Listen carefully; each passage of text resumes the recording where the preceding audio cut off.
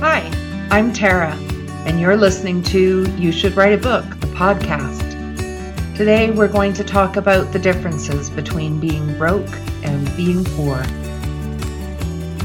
I don't know exactly how I got here. Well, that's not true. I can go back and identify all of the plot lines along the way, the decisions that seemed to be good ones at the time, but I still can't quite comprehend the enormity of my fall. First, I want to say up front that this isn't dry begging. This is not meant to elicit donations to the cause. It is meant to shine a light on a way of life that very few know anything about, even if they are sympathetic to those who are considered, quote, unquote, poor, and to share a message of hope. So, this is a month in the life. Let's begin. Just a quick refresher of the events that led me to this place. I had what I thought to be a successful career as a full-time minister in a church. It ended badly for so many reasons, and chief among many was the thought of re-entering a church filled me with paralyzing dread. I had the opportunity to extend my short-term disability to long-term, but I thought, hey, I can still work. I just can't work in the church. Turns out that my master's degree and experience at running a very small, successful, not-for-profit are not seen as having much value outside of the insular world of churchland. Who knew? I decided to use my skills and experience, both personal and professional, to help people find a way to get a divorce in the healthiest way possible. The only path I found to do this work was to become a franchisee with a nationwide franchise, and I ended up with an area in central Alberta. I did okay financially, but never well.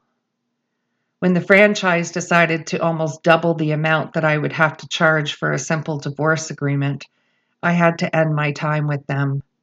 I'm a really good salesperson, but even I couldn't manage those numbers in a much less wealthy area than either of the competing urban centers. Again, I was confident in my skills, abilities, and experience. Went about looking for work. Oh, how wrong I was. Between last November and now, I have taken $36,000 from my own money that is currently locked into a locked-in retirement account. I still have a considerable amount left in it, but for reasons I barely comprehend, I can't access it again until at least next April. Because of these two withdrawals, I was broke, but not quite poor, for about 10 months. Being broke, and Lord knows I've been there before, just meant no trips, no mani-pedis, no haircuts, and no new clothes that fit. Annoying, but tolerable. But now, I'm poor. Here's how it's different. It's different because I had to call the insurance company and to try to convince them that no, I don't have a job, and that no, I don't drive my car for anything on a regular basis. And can you please take me down to recreational use only for my car? By the way, my car is literally now the only thing I own. Being poor is having to go to the bank and changing all of my credit to have no interest accrued for 60 days on both my line of credit and my credit card. This is now coming to an end, so I'll have to go in and beg again. And I no longer have access to any credit at all. Being poor is applying for emergency financial assistance from the government. Yes, I know I'm not your typical client. Yes, I can show you proof of the 10 to 14 applications I make a week for employment. Yes, I've applied for lower paid positions with a resume, an account that doesn't include my degrees. Yes, you're right. They only have to Google me or look my name up on LinkedIn to see that I have a master's degree, professional accreditations. And yes, I understand that once they've seen them, they're afraid that I'm overqualified and won't stay in the position long enough to make it worth their effort. Yes, I know. As for the application process for emergency financial assistance, the barriers are really high. I asked the worker who called me about people who don't have access to a printer required to reply to it with an actual handwritten signature. She says they're working on it. Ugh. It's one thing to be able to use the library to print the forms off for free. It's another to be able to scan them, to be able to send them back electronically. And no, they don't accept photos. Just as an aside, I do have a printer, but it's out of cyan ink. It won't print anything at all until that's replaced. And until it's replaced, it won't even let me use it as a scanner. So there's that. And about the job search, I do know that people are trying to be helpful with their suggestions. I really do. But when it's been almost a year of searching for work and hearing nothing but crickets, with the occasional rejection email just to verify that I didn't stack up, it's beyond demoralizing. Have I thought about applying for that particular job? Not only have I thought about it, I've done it more than once. What about a non-professional job? Yep, applied for those too. Did you hear that such and such organization is hiring? Excellent.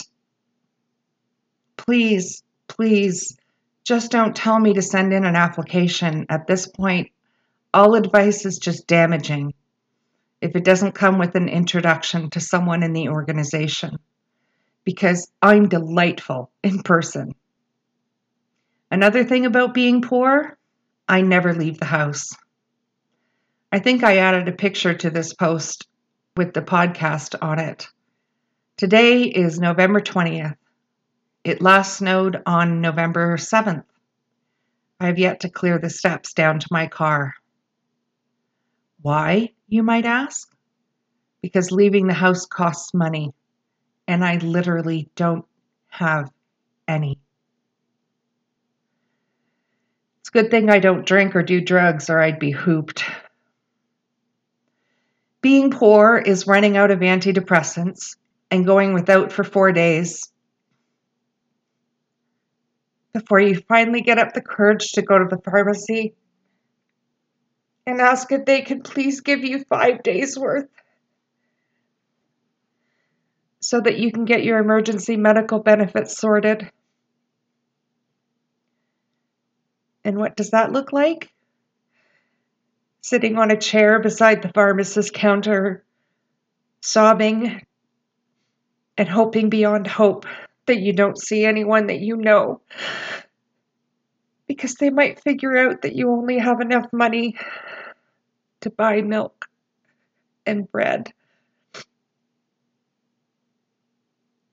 And being poor is standing at the dairy section, seeing that the lactose-free milk, the only kind you can use, is on sale for $2 off for 2 liters, and trying to decide if you can afford to buy 2 and save $4. Should be okay. The best before date is a month away, so I splurged. Being poor is wanting to buy a loaf of bread to have toast with the homemade chili you made. I got a good deal on ground beef a few weeks back, and cans of beans are always cheap. But seeing that the discount only works if you buy 2 loaves. So I paid full price for 1 loaf because, after all, it's only me. Being poor is going to the self-checkout with your 2 containers of milk and your 1 loaf of bread, and just hoping beyond hope that there's enough room on your last remaining credit card to pay the $12 purchase, because you would rather die than have none of your cards work and have to leave the store with nothing while people watch you scurry away. Being poor is applying for a food hamper and hoping beyond hope that all of those lovely church ladies that you know who volunteer at the food bank don't see her application that says under income received in the last 30 days, a long line of zeros. And being poor is dreading having to go and pick up the food hamper for the same reasons. Being poor is putting on a winter coat that you bought on sale 5 years ago to find that it no longer zips up, but knowing you can't afford a new one, even a new used one. Between the medication side effects and my anxiety about leaving my house, let's just say I've ballooned into someone I no longer recognize. I have an oversized fall jacket, so layering will have to do for now. Being poor is having to ask a friend to use his credit card so that you can, at the very least, keep your website up and running, and crying with gratitude when he said yes. Which leads me to a personal statement of hope, along with a reflection about people who are not as lucky as me. I work about 9 to 10 hours a day at my computer. Often I get up in the middle of the night to do just one more thing before I can actually get any sleep. A portion of that time is looking for and applying for jobs, but the majority of it is working on my own business. TRL Consulting consists of dreaming up marketing strategies for my marriage preparation courses, one of the only things that I know for sure that I'm good at, and working out specific speaking engagement ideas.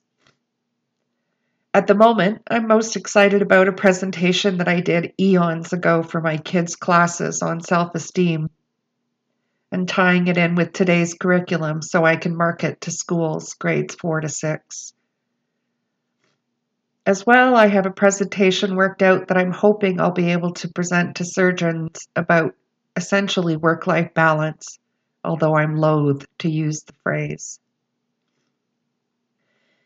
I did say at the beginning that this isn't meant to be dry begging, but I will put this one out there. If anyone has any ideas about how to access any grants or even investors in this kind of work I hope to accomplish, let me know. The reason I can even pursue the aforementioned business ideas is because of the education and experience that I have, the same things that are at the moment preventing me from securing a full-time job. In addition, I have amazing people around me, professional people who love and support me and who help me move towards success. I would be lying if I didn't add that it is brutally and maniacally difficult to keep doing this hour after hour and day after day because it requires me to access my creative side. And when you're this fucking poor, your creative side is really hard to find. You know, hierarchy of needs and shit. Hoping I still have a roof over my head, heat to stave off the cold, and food in my belly takes up a lot of my bandwidth at the moment. Many of you have been broke. Being broke sucks, and I thought that it was awful. Being poor is worse. I'll never look at people who are dead-ass poor the same again. Financial help is so hard to access. Saving money requires money to begin with, as illustrated by the story of buying bread. And oh my God, the humiliation. If anyone asks me how I am right now, I lie. I say I'm doing okay. Why? Because if I start telling them the truth, it starts to sound like this. And either one of two things will happen. First, it might sound like I'm asking for money, and I'm really not. And secondly, And this is the worst. If I tell them how I'm really doing, they'll stop asking at all because they just won't know what to say. And then I'll not only be fucking poor, but I'll be alone. Don't leave me alone. I'm not sure how to end this, so I'll simply end it here. Thanks for listening. Bye.